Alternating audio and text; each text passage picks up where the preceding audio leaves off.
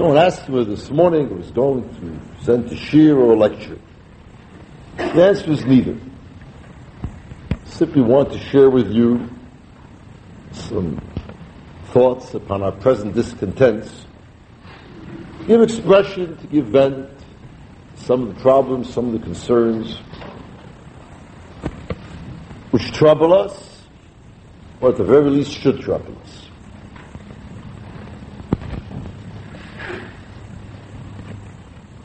The issues with which I want to deal, up to a certain point, of course, relate with the substantive decisions that Medinat Yisrael, Klal Yisrael, may have to make in the fairly near future. But to a great extent, what I want to discuss is a plea, not so much a particular conclusion, as at the very least for a process, for a mode of dealing with the issues. A plea for mindset and perspective, no less than for a specific definitive program. We are confronted, presumably, at the need for making certain decisions, certain choices. The capacity for choice is, of course, a prime element in human life. And one which, from a moral perspective, certainly from a Torah perspective, is viewed as one of the cardinal elements in human life, ideally speaking.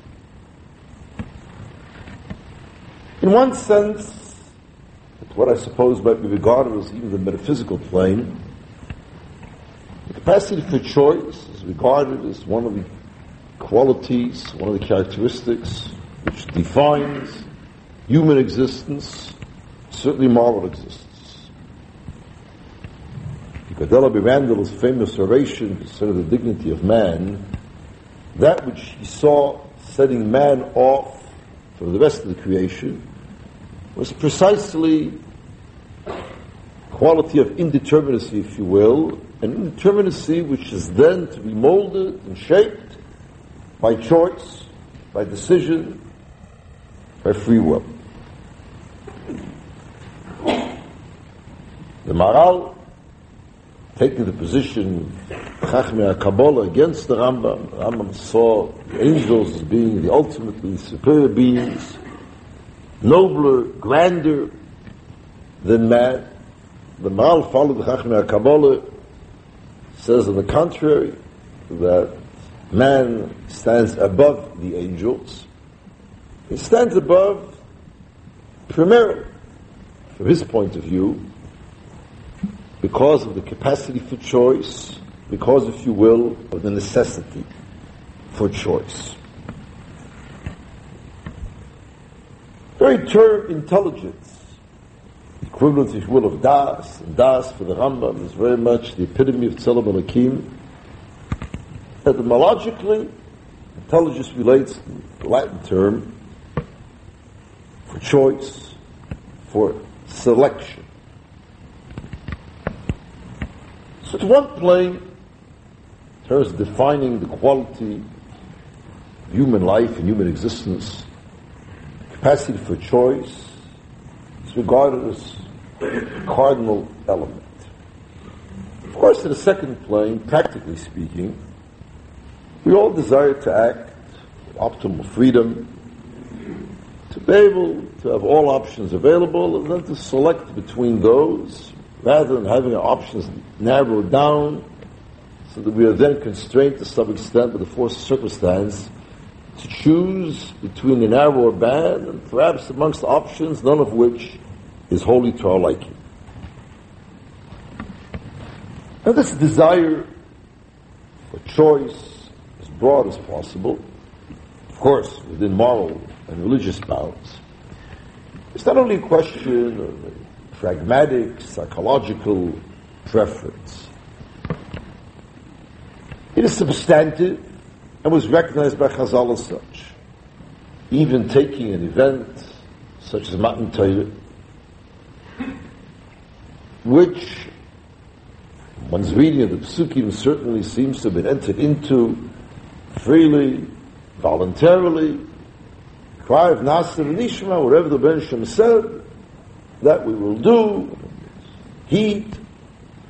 Even with regard to that, Paul says in Shabbos that inasmuch as in a certain sense there was no freedom to choose otherwise, Chazal described that the Ben Shloim Kofreim Har Kigigis took the mountain Har Sinai and superimposed it upon Knesset Yisrael as a kind of giant vat with the implicit threat: either you accept Torah, that should be your burial place, which in effect neutralized, negated the ability to choose.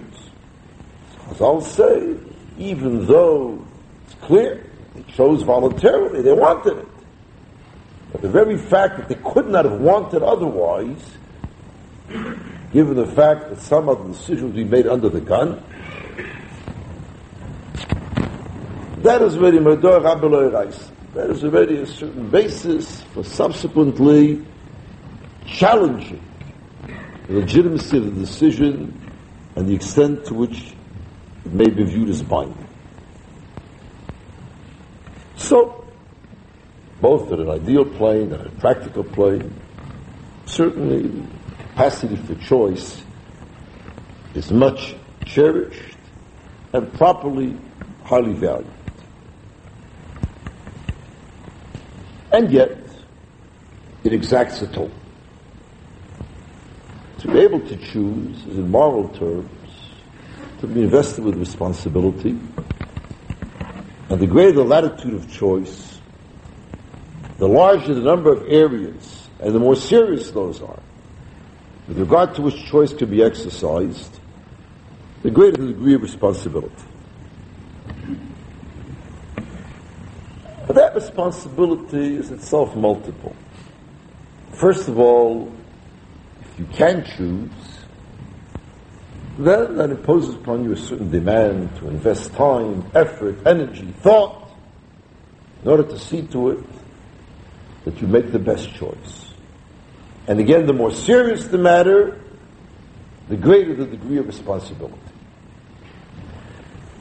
Secondly, quite apart from the demand, the effort that is required of us, and justly required of us, there is, of course, the psychological, if you will, moral burden, the knowledge that one can't pass the buck, and that one in his own eyes, in the eyes of others, and perhaps in the eyes of history, will be held liable for whatever course of events ensues from the choice that one has made. And in many respects, this makes the process not only demanding, but at times agonizing, because one has to live prospectively with whatever choices one has made and with whatever results flow from those choices. And to the extent that one is mindful of that, of course, the process itself then becomes fraught, seemingly with pain, certainly with difficulty. That difficulty, psychological, moral, beyond the question of simply making the effort one can live with. That difficulty is, of course, greatly compounded when none of the options is ideal. When perhaps each of them is even painful. Then the process becomes truly not just burdensome, not simply difficult, but agonizing. And this again, both prospectively, while one is engaged in the process of striving to some kind of resolution, and retrospectively, one has to reflect on the aftermath of the decision, not only upon the course taken, but also upon the road not taken. The reflection upon capacity for choice, something wonderful in one sense, and yet exacting, perhaps even frightening in another sense. So I think very much with us today in Eretz Yisrael, and should be, I think, very much with you here in the diaspora. For many decades, in one respect, the Arabs made life easy for us. Of course, in many respects, they made life very, very difficult. They attacked us physically, whether for Fedayeen raids of one kind or actual wars of another kind. They attacked us economically through boycotts, primary, secondary, tertiary. They attacked us psychologically. But one thing they didn't impose upon us. They did not impose upon us the need to make decisions because they did not provide us with the opportunity to make decisions. As long as it was totally intransigent to the other side, as long as there was nothing but Yamana Palestinai calling for wiping out the state of Israel, as long as the voice is called solely for throwing all of us out into the sea, does one have to pause for 5 minutes to decide whether he wants to be thrown into the sea, does not want to be thrown into the sea?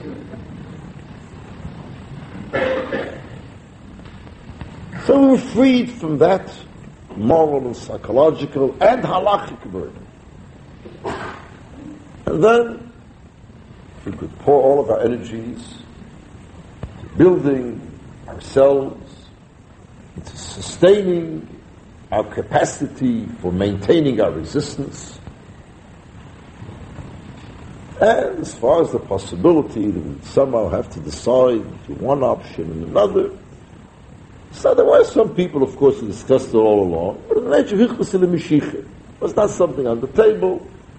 And after all, these Arabs, you can't trust them, they'll never change, so but didn't really need to bother oneself too much about deciding on one scenario as opposed to another scenario, as long as it seemed clearly and irrevocably only one direction was practical. That, conceivably, all this, of course, is part of the debate, that conceivably has changed.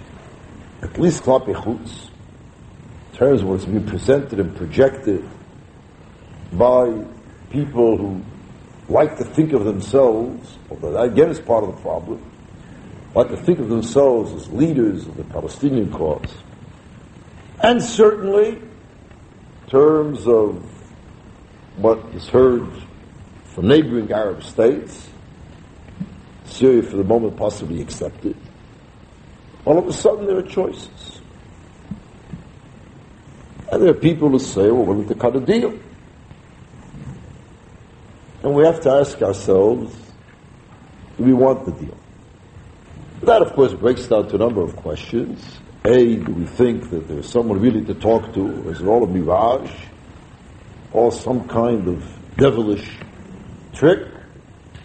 And secondly, even assuming that we're dealing with people who are trustworthy themselves, and who are able to control their population, do we want the deal? And we then are confronted with the issue, Shalom Tumurat Shtachim, Shtachim Tumurat Shalom, peaceful land, a land for peace. Do we want to really entertain, to enter into territorial compromise? For some people, of course, this is not an issue at all. For them, nothing has changed fundamentally. And the relative ease of not having to make decisions, that situation continues to obtain.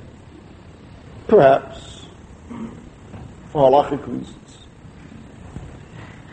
If one assumes, for instance, that the return of any part of Eretz Yisrael comes under Yahweh Val Yaveh, one should choose death rather than do something so horrendous.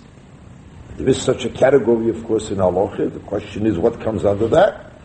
But if one assumes, as some do, the Yorek Val Yaver, then you have in some sense practical, political leeway. It's not like the Einus or Magalus Hasadover of actual physical violence, but you don't have spiritual, religious, halachic leeway. So for them, of course, there's not much of a problem. Likewise, although from a totally different perspective, for those who think that the peace process, as it's called, is no peace process at all, it's all a misnomer, and that from a purely security point of view, this is a recipe for disaster. And its consequences can only be regarded as calamitous, nothing short of catastrophic, that we simply, if we enter into this process of deferring present troubles for future troubles of far greater magnitude, that we're averting an immediate war only to invite a future war under circumstances far less favorable, that the risks involved, again, from a purely defense point of view, are simply unbearable. If that is one's geopolitical judgment, once having arrived at that judgment, one is basically where we've been for the last 30 or 40 years, a position where with appear prima facie that you have choice, but to really ein breira, you really have no choice. So, for these two groups, there really is not much to agonize over. As committed halachic Jews, you don't argue with halacha, you implement it. And as a responsible citizen, do not enter upon a course which you regard as devastating. As far as security implications are concerned, you do your best to fight it, to avoid it, tooth and nail. But there are, of course, among us those who do not share either of these perceptions, who hold on purely halachic grounds that, while certainly the return of parts of Eretz Yisrael is painful, but in certain circumstances is permissible, and if permissible, perhaps even desirable, and that the category of Yehorak Val Yaver ought not apply to these circumstances.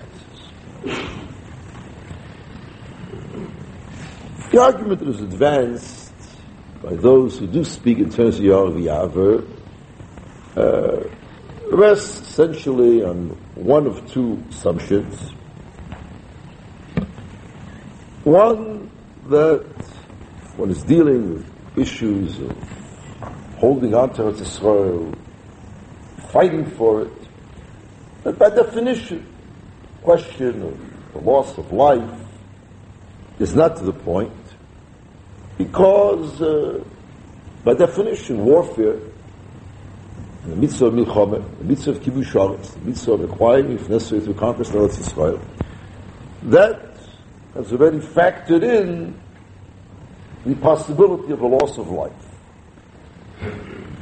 But the Sefer HaChinuch indeed says that mitzvah of milchama applies only when there is no danger of one losing the loss of life. But Minchas Chinuch says quite properly, whoever is such a war, which doesn't have such dangers. So the argument is that here you're dealing with a mitzvah which by definition supersedes the factor of the loss of life. That is one argument.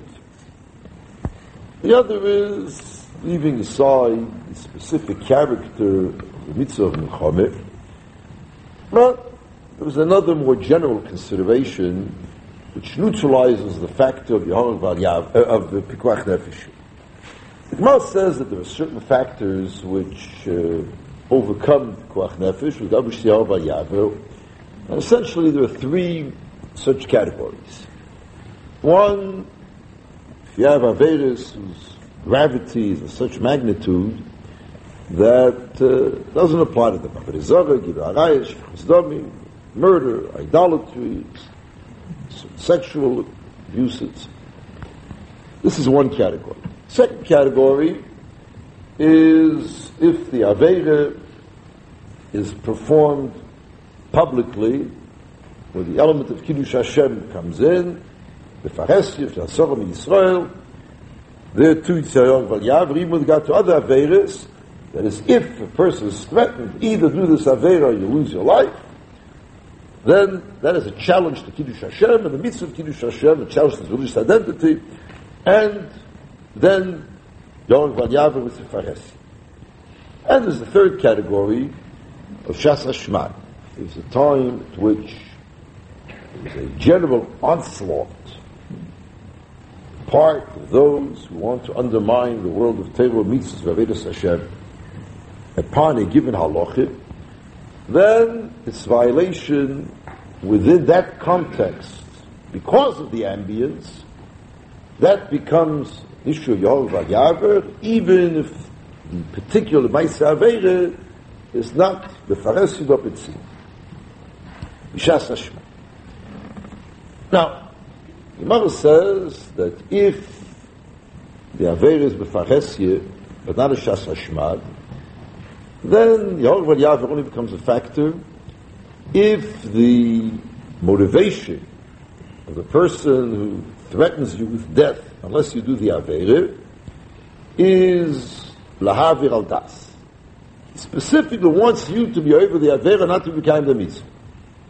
Then you say Yorek Val Yaver. But if he's threatening you with this out of his own interests, he wants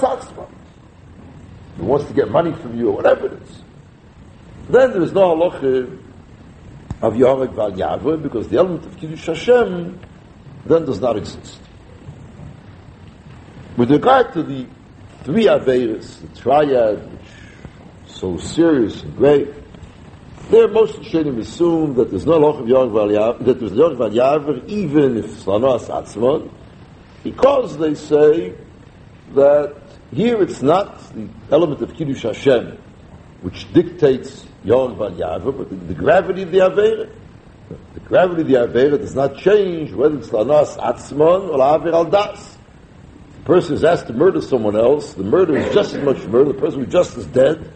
Whether the person who is threatening you that unless you kill that person, he'll kill you, is motivated by desire to see to it that you should be over on a sirtzach, or whether it's a mafiosi who wants to rub out a particular fellow and threatens you to, unless you do it, he'll kill you. According to most. With regard to the third category of Shas Hashmad, here it's a difference of opinion between the Ramban and the Ravid as to whether the Lanas Atzmon becomes a factor or not. And the Ravid says that with regard to these Aveiros, Shas Hashmad, every Aveira becomes so serious that Yorek Val Yaver and even Lanas Atzmon, even if the intention of the person who's threatening and forcing and coercing you is to derive his own benefit. And the Ramban disagrees. Ramban says, no, that is only with regard to the Gimel Aveiros, but Shas Hashmad is like the Faresya, only for Lahavir al Das and Yorek Val Yaver, otherwise not. And there are some who have contended that the issue of returning parts of Eretz Yisrael, this is a Shas Hashmad, there's a general onslaught here with regard to this halachic factor, and therefore, if one were to accept the judgment of the Ravid, that the Pikuach Nefesh would not enter, he would say Yorek Val Yaver. These are the arguments for the halachic position. I think it's a position which, to say the least, is questionable. It's questionable on two grounds. First of all, is one, at the very least, it's granted, well, to deal with both issues. First, we got the question of Milchomeh, assuming that indeed the element of the Pikuach Nefesh as such is not factored in, it is already been factored in But that doesn't mean that one can wantonly disregard the loss of life. Means that just a category doesn't obviate the chiyuv. And I'll come to that more fully later on. As far as the question of Yorav al Yaver, so at the very least, you have here machlokes with the Ramban and the Ravid. You got the din of the Nefashos. You want to assume that you must accept the Ravid as opposed to the Ramban. Secondly, of course, there's serious questions as to whether indeed one can define the circumstances being those of Shas Hashmad.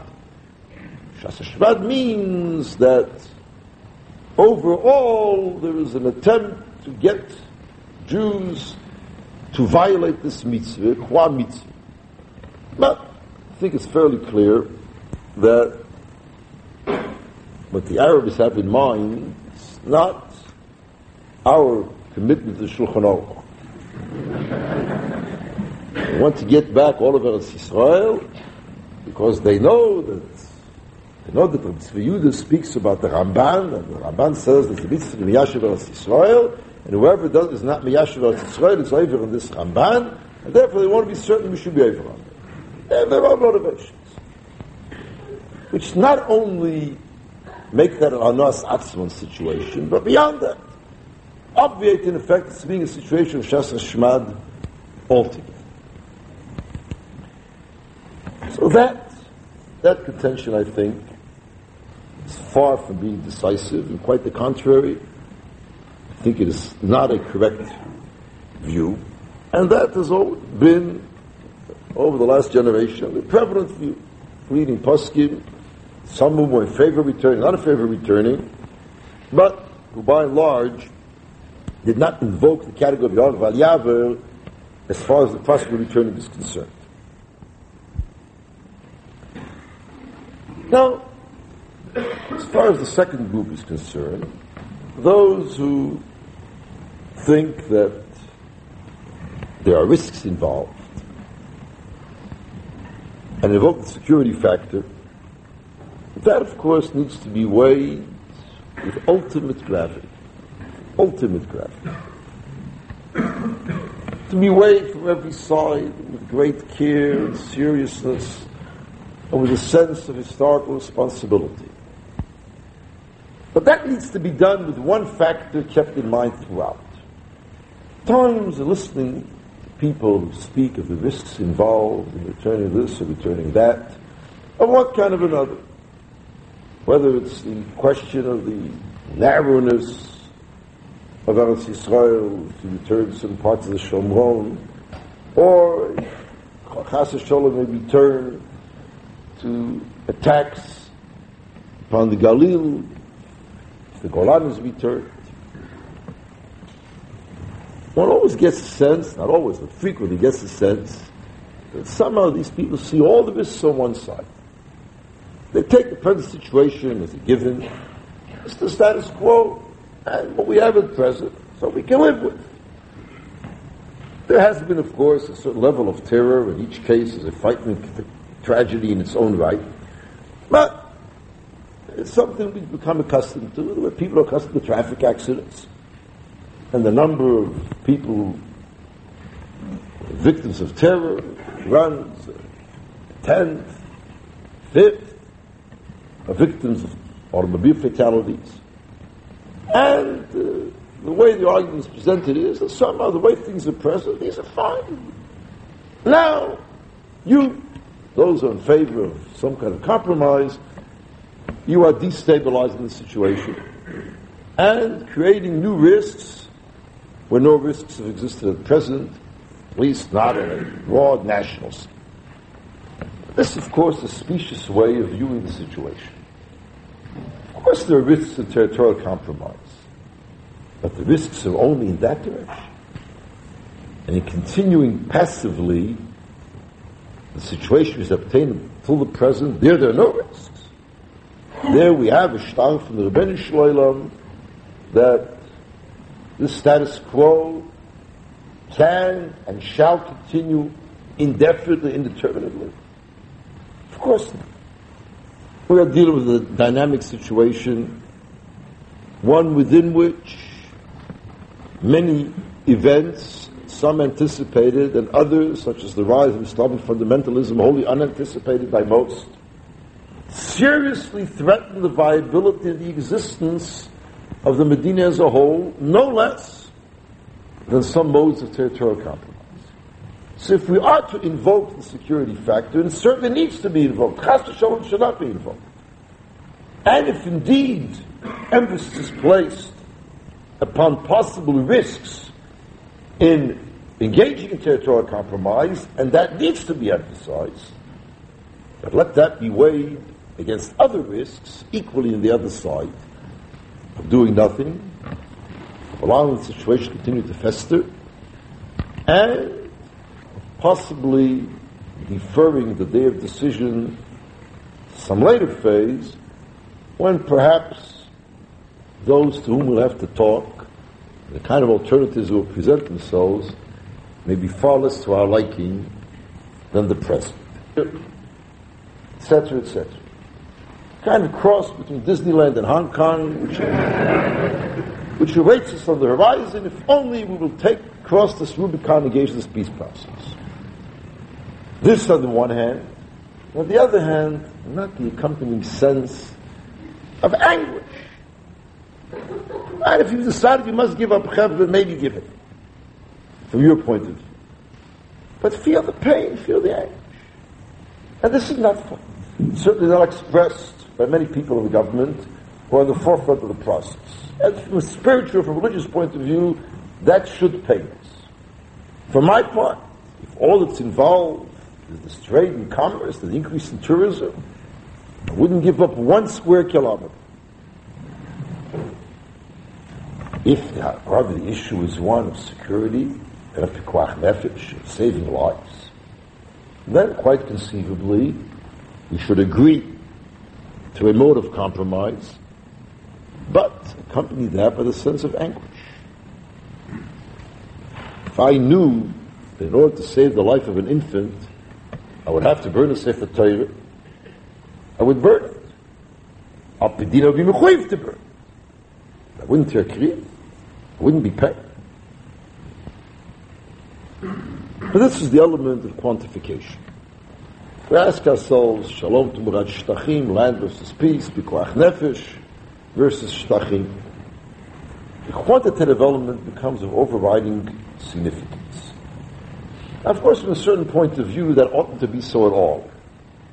And we can very easily, speaking with moral fervor, adopt either extreme.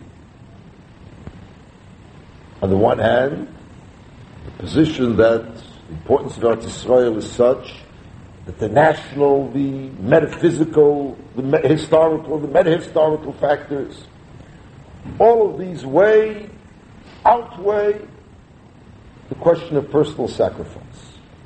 And we can engage in a great deal of halachic and moral flag waving and say, look, heroism, self-sacrifice, etc., and let the numbers be irrelevant, give overriding concern to the public, the communal, and as I said, the historical interest.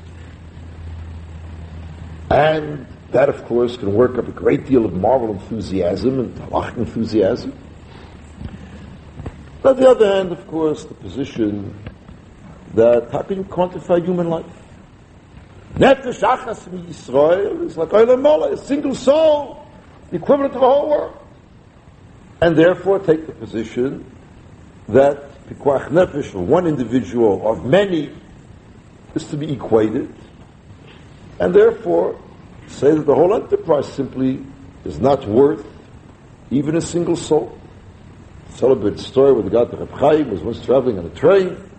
He heard a number of Jews talking about their present discontents, and one of them sighed, no, all these sorrows, all these persecutions and whatnot. At least if Mashiach were coming. Reb Chaim went over to them and he said, the Mishnah Seiter gives many simonim of many signs as to how the world is going to look in Messianic times, or pre-Messianic times. But the shedding of Jewish blood is not among them. And he said, just as the pikuach nefesh sets aside Kol HaTorah Kula, all other halachas, with the few exceptions I mentioned before, it sets aside also Bias HaMashiach. And if Mashiach can only come the price of the shedding of Jewish blood, let him wait. And it's easy, and morally speaking, to adopt either extreme position. But humanly speaking, historically speaking, is either extreme really the way we think, the way we feel, the way we ought to think, the way we ought to feel. There's a celebrated passage in the Brothers Karamazov in which Alyosha is asked, supposing that the following deal were to be cut with you, that the whole world would enjoy the bliss of total security, fecundity, plenty, everything, the very, very best. But on the condition that a single infant innocently be tormented as the price for this worldwide bliss. Would you buy? His answer, Dostoevsky's answer, of course, is no. I presume that should be our answer as well, if that's the way that it's presented. But of course, if we're not dealing with a single designated innocent victim, but if we're dealing at the level of social, national, and historical policy, then we see things, and inevitably see things, somewhat different. Any commander who's in battle quantifies human life. It's terrible. But nevertheless, it makes a cheshbon. There's a certain initiative likely to lead to X sacrifices, or 2X sacrifices, or 5X sacrifices. And knowingly calculates, again, gross and terrible as the term is, calculates whether the initiative is worthwhile depending on the number of casualties that are projected. And if we're dealing with the issues of the national plane, likewise, crass and cruel as it may sound, there probably is little choice. And while clearly one cannot, from my point of view, accept the notion that regardless of what the numbers may be, that Shlemut Haaretz, the territory of Eretz Yisrael, assuming, which itself is questionable, but assuming that if the readiness and sacrifice were unlimited, that we could indeed hold on to everything. The notion that that should be accepted, I think, is absolutely impossible. On the other hand, if indeed one were to push Reb Chaim's view to the very end, there would be no Medinat Yisrael altogether, neither in the past nor at present, and that too cannot be a fact. So we find ourselves, on the one hand, concerned, of course, with each single life, and yet aware that beyond a certain point, some readiness and national plan for sacrifice is there, but only up to a certain point.